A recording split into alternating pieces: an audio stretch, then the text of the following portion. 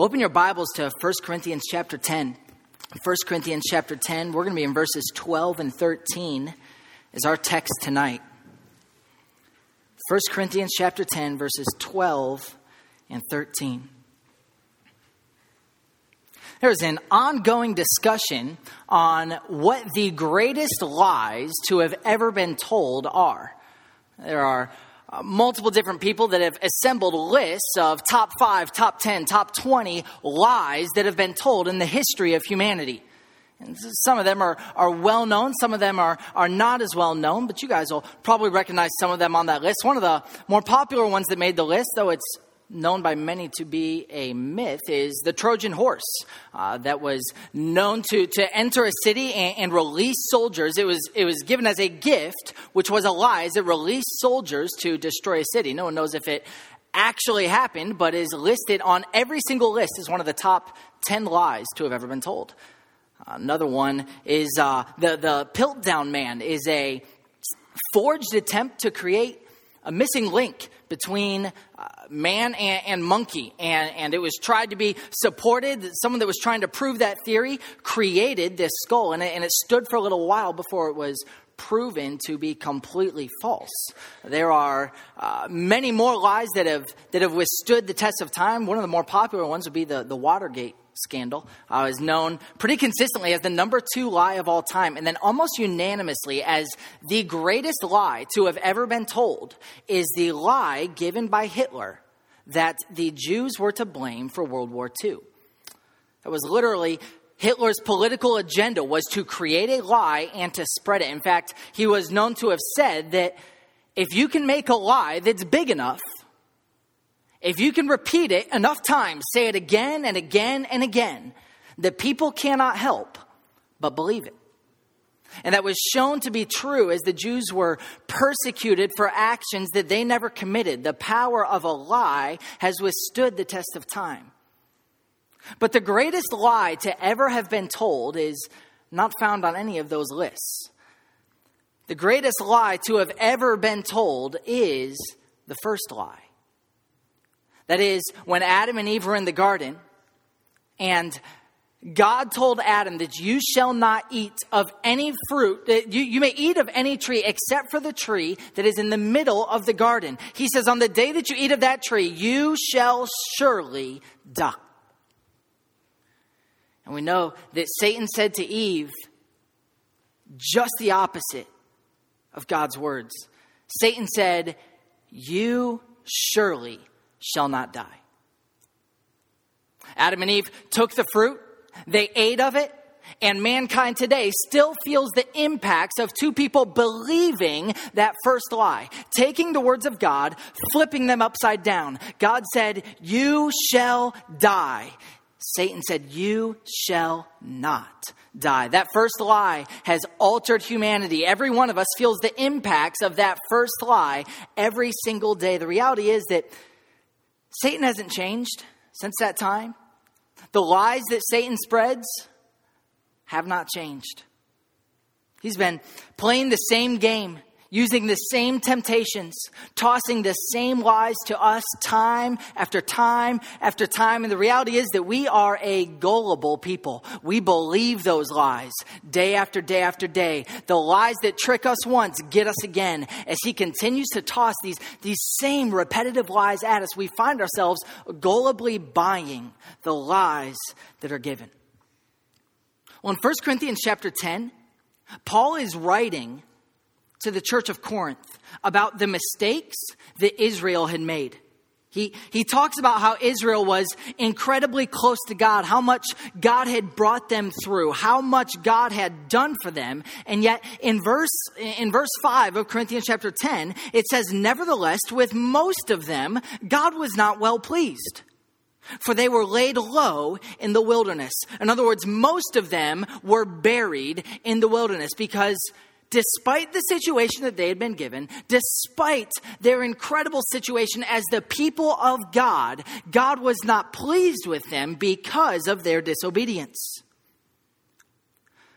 So Paul takes this truth, these historical truths of Israel. And what he does is he translates them directly to the church of Corinth. He says, you know what Israel did. He says, don't be like Israel. You know the sins they committed. Don't do what they did. He says, do not be idolaters. Don't be immoral.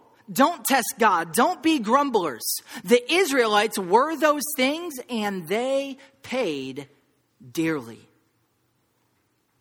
He translates the people of Israel to direct application to the church at Corinth. And I think that we can find tonight the exact same direct application in our lives today. In this text, Paul is addressing the issue of temptation. Specifically, resisting temptation, a feat that the Israelites had failed to do. He's responding to a specific issue in Corinth, a mindset that they would have had, a lifestyle that they would have emulated, lies that they would have repeatedly believed, lies that they had bought. The same lies that were given to Eve in the garden, the same lies that have carried throughout humanity, Corinth believed those same lies. And tonight we are going to look at 3 lies of temptation. We'll be looking at 3 lies of temptation as we realize that Satan's lies have not changed. We're going to be in verses 12 and 13. I'm going to start in verse 12. You're welcome to follow along in your Bibles. Paul writes, therefore, after concluding everything that he said about Israel, he says, therefore, let him who thinks he stands take heed that he does not fall. No temptation has overtaken you, but such as is common to man. And God is faithful, who will not allow you to be tempted beyond what you are able, but with the temptation will provide the way of escape also, so that you will be able to endure it. Heavenly Father, I pray that you would speak to us through this text this evening, Lord, that you would give me the words to most accurately show the intention that you had from your word. Lord, I pray that you would show us how to resist temptation tonight and how to become more like Christ. In your name we pray. Amen. We're looking at 3 lies of temptation tonight. 3 lies of temptation that are specifically outlined in this text. We understand what Paul is doing when we look at the context here. The first lie that is revealed, the first lie that Satan repeatedly tosses, and the first lie that we see in this text is the lie of immunity to temptation. Immunity to temptation. It is a lie that says you are immune to temptation. You are not in danger. You are not someone that should be worried about falling. You are immune to temptation. Look at verse 12. Paul writes, therefore let him who thinks he stands take heed that he does not fall. The reality is that temptation is in its best position when you think that you are immune to it. Temptation's desire is that you think that you are immune, that you think you are on a spiritual pedestal, that you think you are not in danger of falling. And it is in that point that Paul says that you are in trouble. He says, to the man who thinks he stands, take heed that he does not fall. Imagine a soldier that has been standing guard. He's guarding a specific building and he's been standing there for 3-4 hours. It's hot outside. He's getting tired. And so what he does is he hasn't heard anyone. He's not really worried about any danger. He hasn't seen anything for days. And so he says, you know what? I'm getting a little warm. I'm going to take off my helmet. I'm going to take off my bulletproof vest. I'm going to lay down my gun and I'm just going to sit down. I'm going to relax. I'm going to take a nice cool sip of water. Unknown to him, the enemy is watching. The enemy is waiting. The enemy is looking for the perfect opportunity to attack. And there is no better opportunity that can present itself than when a soldier takes off his armor, than when he lays down his weapon, and when he stands unguarded. What Paul is addressing is that in a spiritual sense. It is so easy for us to think that we are immune to temptation. To think that I don't have to worry about that sin. I've conquered that. That is in my past. I stand on solid ground here. I'm not worried about that threat. I can lay my guard down. Thinking that we stand. The issue that Paul is attacking here is spiritual pride. Spiritual pride. Thinking that you stand. An overconfidence in your spiritual position. He has already outlined the failures of Israel. He has said they are immoral. They are idolaters. They tested God. They are grumblers. And for each one of those mistakes that they made, he outlined them specifically. He said for each one of those things that they did, they paid a price and they paid dearly. And as he translates that situation to the Corinthian church, what Paul is trying to emphasize is that what condemned this people, what condemned the Israelites was their spiritual pride. He said, look, this is what Israel did. This is the struggle that they had. This is where they failed. And then he looks at the people of Corinth and he says, to the one who thinks he stands, take heed that you do not fall. He's applying the situation of Israel directly to Corinth. And he's saying the situation that they fell in, you are vulnerable to that same situation. And so what we see is that Paul is attacking the issue of spiritual pride in this text. He understood that spiritual pride is cross-cultural. What Israel did nationally, you and I do individually.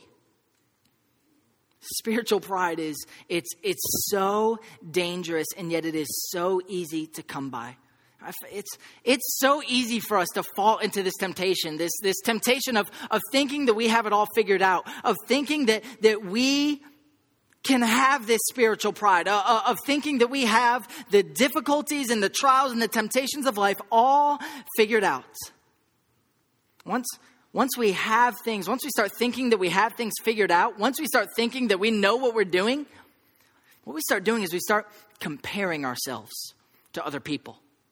Man, I find this in my life. I start looking at other people and I'm saying, man, they don't have the desires that I have. If they could only serve like me, or if they could only think like me, if they could only have the work ethic that I have. And what we start to do is we look at the people around us and we compare, and we start to build ourselves up, developing spiritual pride because of those around us and their inabilities. The problem with that is the reality is when you choose to emphasize a specific thing in your life, you can probably find a decent number of people that you're better at one thing. As I look around, we all have different strengths and weaknesses. Scripture talks about how God has gifted us all in different ways.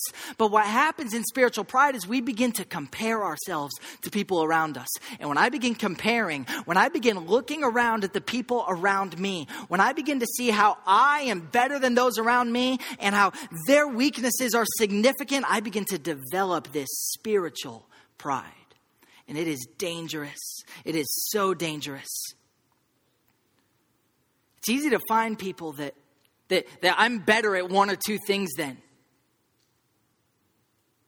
Especially if I limit it to the people that I relate with specifically. I mean, if I stay in a small enough bowl, I can be a pretty big fish. If I compare myself, it's really easy to build myself up. That is not the biblical pattern. I am not to compare myself to those that I can find who are inferior to me. Rather, I live my life with one target in mind. It's not to win some moralistic race. It's not to find the ways that I'm more righteous in specific areas than the people around me. My target, my goal, what I am living for is to live Christ. That is my desire. That is my passion. He is my target.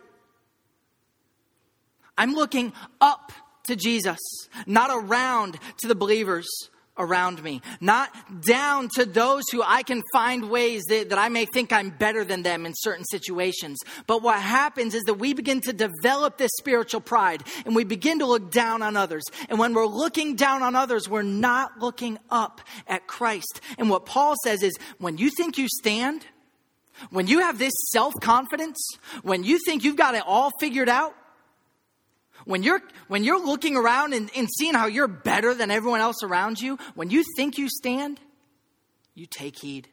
You watch out. The reality is that temptation doesn't want you looking at Christ. Temptation doesn't desire that you look up. Temptation desires that you look around me.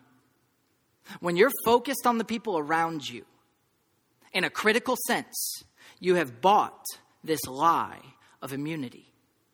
You have began to build your life, not around modeling it after Christ, but around how can I do better than the people around me? And the biblical model is just the opposite. This is the lie of immunity. It is so dangerous to think that you are untouchable. It is so dangerous to think, spiritually speaking, that you stand. What Paul is telling us here is that is when you are most vulnerable.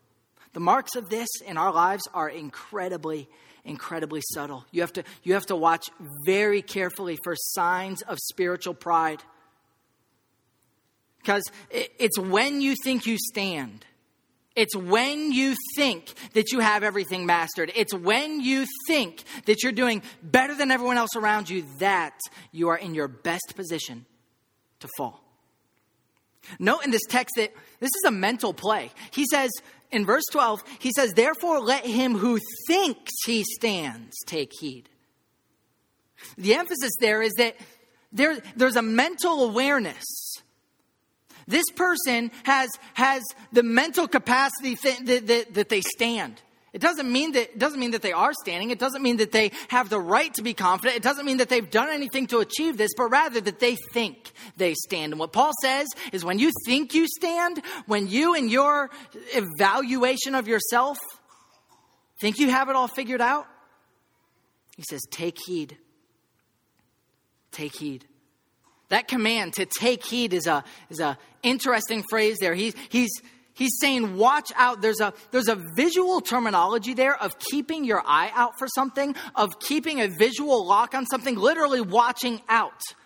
When I played football on defense, there was a specific thing that you had to do, and it was a temptation to not do this thing almost every single play. When you saw someone with the ball, your job was to tackle them. And so what you tended to do is you tended to lock eyes on that one person. You would lock in on them, and you would charge them. But what happens is that there are actually 5, 6, 7, 8 other guys on the field that are specifically designated to keep you off of that guy. And so when you lock in on one person, you get blindsided. When you have your eyes focused on that one target, you don't see everyone else coming and you get blindsided.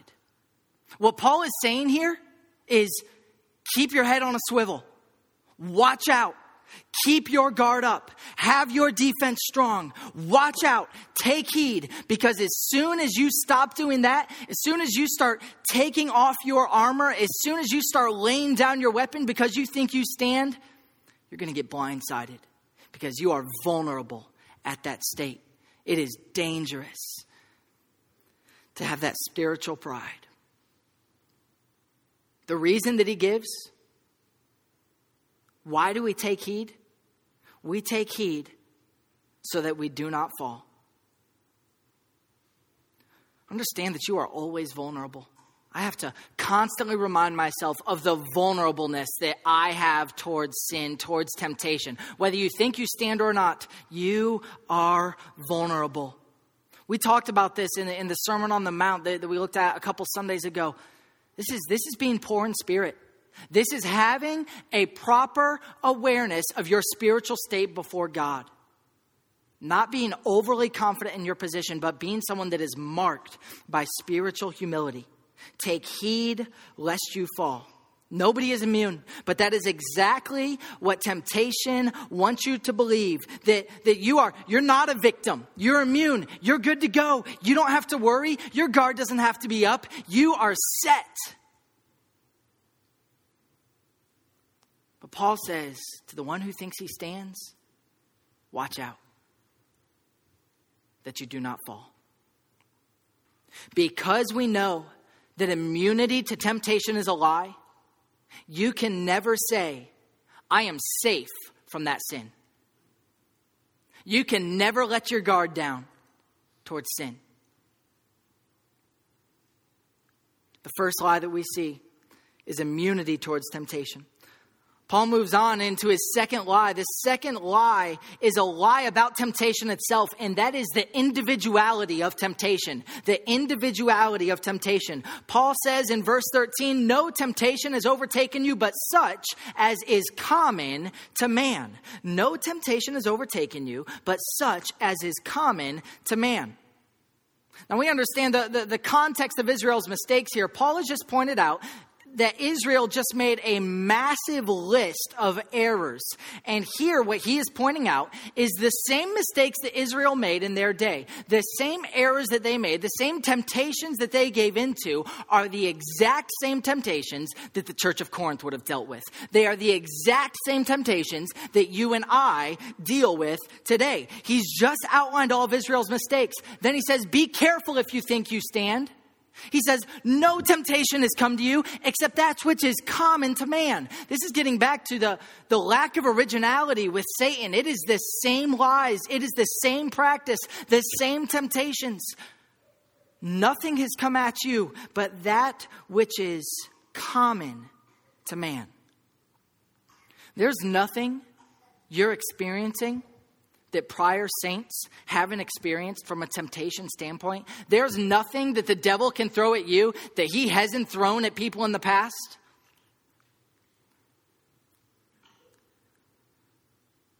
Verse 11 reveals some incredible truth about the role of Israel in our lives. Remember, Paul has just outlined Israel's failures. Look at verse 11. He says, now these things happened, the failures and punishment of Israel. These things happened to them as an example. And they were written for our instruction, upon whom the ends of the age come. This verse is unbelievable. He's talking about the role that Israel had in our lives. It's that, we ask, why did this happen to Israel? Why did God do this to Israel?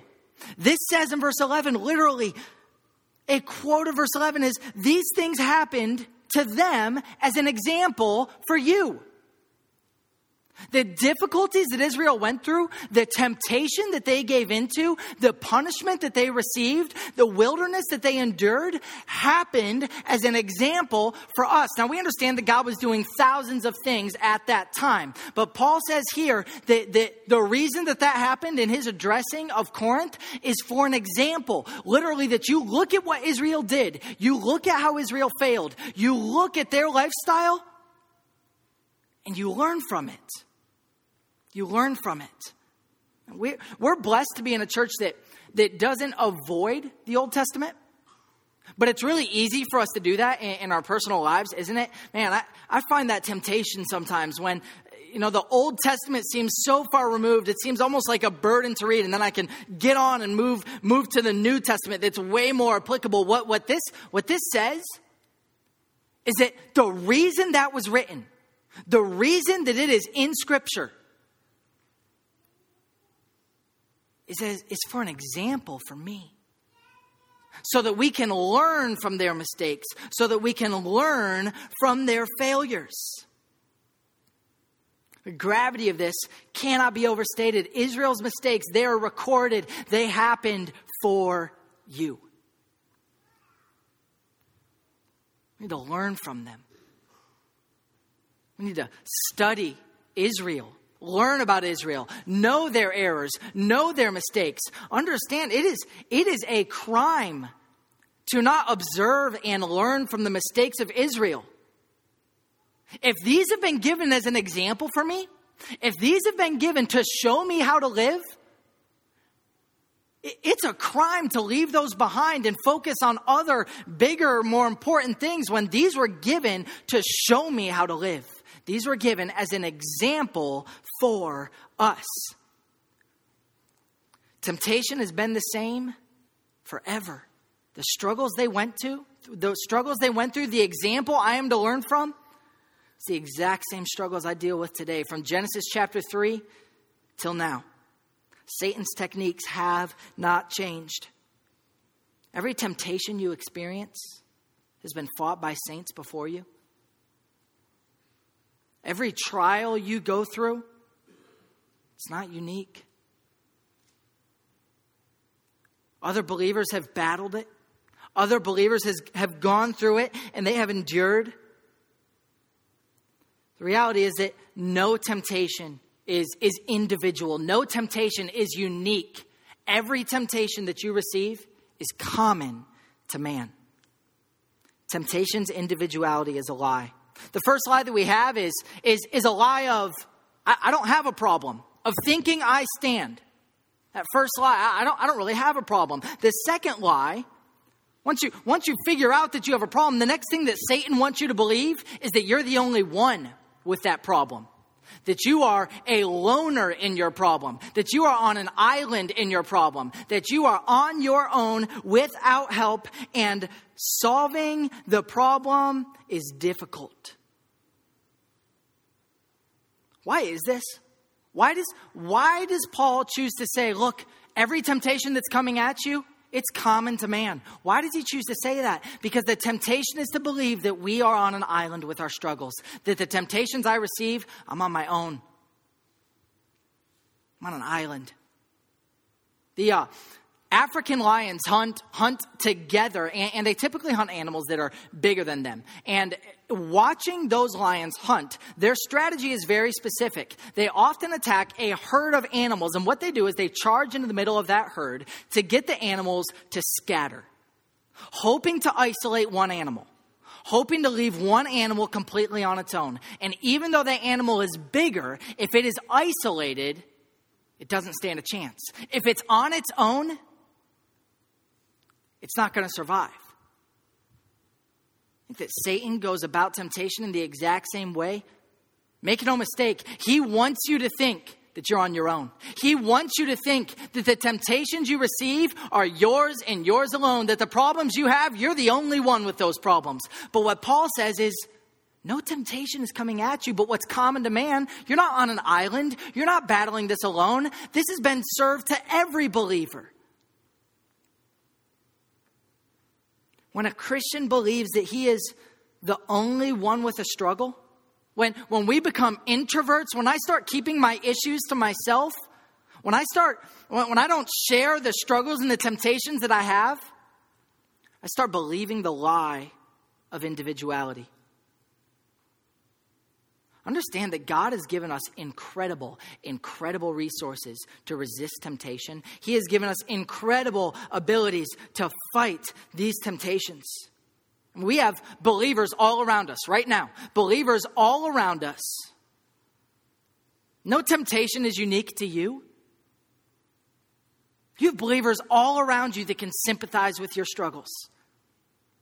He just said we have the example of Israel. No temptation is unique. No temptation is solely individual to you.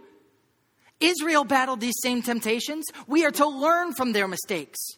Not only that, Hebrews chapter 4 verse 15 tells us that Christ was tempted in every way as we are, and yet was without sin. You can take your struggles to Christ. You have believers around you. You have believers before you. You have Jesus Christ, who can all sympathize with our temptation. There's no temptation but that which is common to man. There is no temptation that is individual. No temptation that is unique. What happens is we tend to put ourselves on an island. We tend to say, this is my struggle. This is my battle. I don't share my struggles with anyone. I don't share my difficulties. I don't share my problems. I'm on my own. When you're there, you're vulnerable. You're isolated. God gave us specific abilities to resist temptation. The believers around us, we're not just going to church together. We are fighting a battle together. We are sharing in each other's struggles. We'll talk about that a little bit more soon. This lie is so convincing. We feed this lie. We feed this lie every single day that we are on our own. Because what happens is I come to church and I start interacting with people, right? I mean, this happens all the time. We come to church, we start interacting, and I'm looking around and I'm like, man, they got it all together. They've got this whole thing figured out. I mean, I'm just talking to them and I'm impressed. They've got this all together. I'm pretty messed up. When the biblical model of how we are to be interacting with each other is that we are to be helping one another. We are to be spurring one another on. We are to be keeping one another accountable, encouraging one another towards godliness. Man, I can't do that if I don't know how you're struggling. We can't do that if we're not sharing our temptations. But the lie that is so easy to believe is that, man, this temptation I'm feeling, this is me. I'm on my own. But what Paul says, what God desires for us to believe, is that there's no temptation that's come at you but what is common to man. It's common. Satan's not original. He repeats the same lies. He repeats the same temptations. The heroes of old experienced it. Jesus Christ experienced it. The believers around you have experienced it. Second lie that we see is the individuality of temptation. Because we know that the individuality of temptation is a lie, you can never say, I am all alone in my sin. You can't ever say that. The third lie that we see in this text in regards to us is inability in temptation. Inability in temptation. Paul continues in verse 13. And God is faithful, who will not allow you to be tempted beyond what you are able, but with the temptation will provide the way of escape also, so that you will be able to endure it. Paul says, God is faithful. What a promise to hold to in the midst of this temptation. What he's talking about is that He's not going anywhere. He is reliable. He will not leave you. He will not forsake you. You can count on him. He's consistent. In other words, the faithfulness of God means that whatever statement comes next, whatever Paul says next, you can count on that being true 100% of the time. There is no doubt to the consistency of whatever Paul says next. He says, God is faithful. In what sense? He will not allow you to be tempted beyond what you are able. This next lie that Paul is combating in this statement is the lie of our inability to battle sin. The inability in temptation. So the first lie is you don't have a problem. You stand. You can think that you stand. You got this all figured out. The second lie is that you're the only one with that problem. And the third lie is that you can't resist your problems. You can't resist your problems. The lie of inability says that you are unable to say no to your sin. It's the mindset of not being able to say no, to not being strong enough to resist the temptation. This is too much. I can't handle this. While that may sound ridiculous, the reality is that we believe this lie so easily. One of the reasons that we tend to think that we're unable to resist temptation is because our guard against temptation never goes up. Temptation creeps right past my guard. Temptation gets to me before I ever realize that it was coming. And before my guard goes up, before my defense is placed, before I can start to fight that temptation, it already has a hold of me because I never saw it coming. We tend to label temptation as a big, massive internal struggle. We went through a study in Activate in our youth group. And one of the truths that we walked away with that really helped me understand our battle against temptation is every time you sin, you were tempted. Every time that you sin, you were tempted. You have never sinned without being tempted first. So think about your sin today. Think about your sin this week. Because I can look back on my week and see all sorts of sin that was present in my life.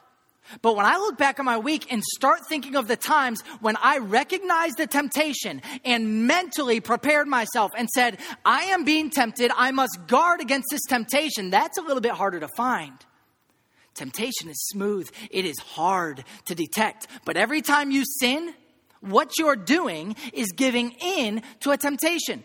How often do you recognize temptation? How often do you see temptation coming? What Christ said to his disciples was watch and pray. Look out and pray so that you don't fall into temptation. We are to be proactive in looking for temptation, watching out, beware for temptation. But what happens so often is that my guard never goes up. We never saw temptation coming. It slipped right past without us recognizing it. That is a major success for the enemy. A major success for the enemy. When we're tempted, but we never saw it coming. When we're tempted, but we didn't recognize it, we've already lost the battle. It'd be like going into a fight. One of the worst things you can do in a fight is dropping your hands. When you see boxers fight, their hands are up because this is their defense. You need to get through my hands before you can get to my face. When I drop my hands, I become vulnerable. There's nothing standing between them and striking me.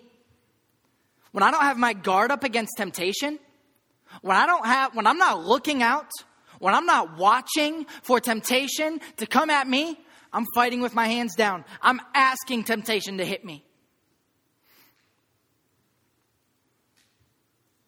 What Paul says is that God will not allow you to be tempted beyond what you are able. What he's saying is, you can resist every single temptation. Every one. You can resist it. God will not allow you to be tempted beyond what you are able, but with the temptation will provide the way of escape. You realize the hope that's in that statement? There is no temptation, none, zero, that can come at you that you can't handle. There is no temptation that can be thrown at you that you cannot handle. Why is that? Because God is the one who allows you to be tempted. Scripture tells us that God does not tempt anyone, but we understand that Satan is doing nothing completely in and of his own power, that it is God that allows Satan to do what he chooses to do, and that God allows us to be tempted in specific ways, and that there is a purpose behind those. If you're being tempted, you have biblical proof that you can handle it. Biblical proof. The fact that you are being tempted in a specific area tells you that you can conquer that temptation. And this is hopeful, and yet at the same time, this is terrifying. It's hopeful to know that I can resist every single temptation that comes my way. There is a way out of every single one. And yet it's terrifying to know that every time I gave into a temptation, there was a way out. I had a choice. And I chose to give into the temptation. You can never claim I didn't have the power to resist. I couldn't say no.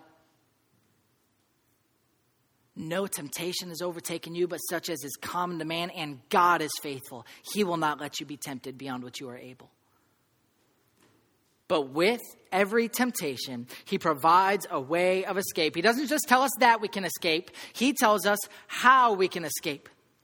Look at the end of verse 13. He says, with the temptation, he will provide the way of escape also, so that you will be able to endure it. This part's difficult because the reality is, I want temptations removed from my life. I want to be lifted out of these scenes of temptation. I mean, I have this prayer regularly where I say, God, help me to not be tempted in this way today. Keep me from this temptation today. Now, the reality is that that's an appropriate prayer. Christ told the disciples to pray, lead us not into temptation. We are supposed to pray that way. And yet we need to understand that when we are led into temptation, when God allows us to be tempted, we are tempted for a specific reason. There's a reason for it.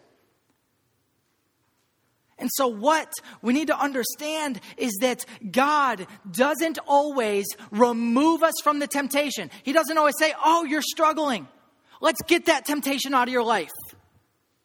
God has a purpose in allowing you to be tempted. God has a purpose in the temptations that he allows into our life. What this verse says isn't that the temptation will be removed. I wish it did. It says that it can be endured. This is painful. Because when I find myself praying, I find myself saying, God, take this temptation from my life. Remove this. I want to go over my temptation. I want to dig under my temptation. I want to go around my temptation. But what we see here is that God takes us through our temptations. Endurance. It's painful, it's difficult, it's agonizing, and yet it is part of the plan of God as he allows us to be tempted. He says that the way of escape isn't that you get to run away. The way of escape isn't that the temptation is dropped from your life, never to face it again. The way of escape that God has given us is through that temptation, to endure that temptation. And we understand that that can only be done through the strength of Christ. That you and I have no ability to say no to temptation in and of ourselves. That we are completely unable to resist temptation aside from the power of Jesus Christ in our lives. God carries us through temptation. Not so that the temptation is gone forever, but so that you will be able to endure it. So that you will be able to resist it. And so that you will be able to grow. Your inability in temptation is a lie. There is no temptation where you are unable. There is never a struggle that you can't resist. There is never a temptation that you cannot endure. Because we know that our inability in temptation is a lie, because we know that that is a lie, you can never say, I had to give in to my sin. You can't say it. There's always a way of escape.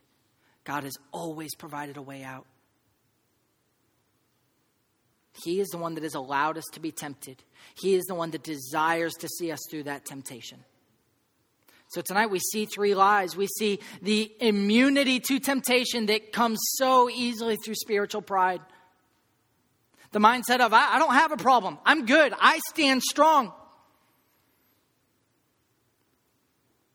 To which Paul says, you're vulnerable. You watch out. You take heed. When you think you stand, you are vulnerable.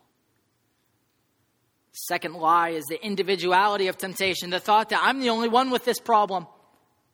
I'm on my own. I'm on an island. To which we see we have other believers around us to encourage us, to spur us on. We have Israel, who has laid a pattern for our lives, who has been given as an example for us. We have Jesus Christ, who has endured the same temptation. And the third lie is inability in temptation. The mindset that I can't resist my problems. I can't say no. Scripture makes it clear that that's not true. Let him who thinks he stands take heed that he does not fall. No temptation has overtaken you, but such as is common to man. And God is faithful, who will not allow you to be tempted beyond what you are able, but with the temptation will provide the way of escape also, so that you will be able to endure it. Let's close in prayer. Heavenly Father, I pray that you would help us to have an appropriate mindset in regards to temptation, Lord, that you would help us to disbelieve the lies that we so easily fall into, the traps that are so easy for us to buy. Lord, we know that we are not on an island, that we are to encourage one another, to help one another. Lord, help us to be a church that's marked by that, Lord. I pray that you bless the rest of our evening together. We thank you for everything that you've given us. In your name we pray. Amen.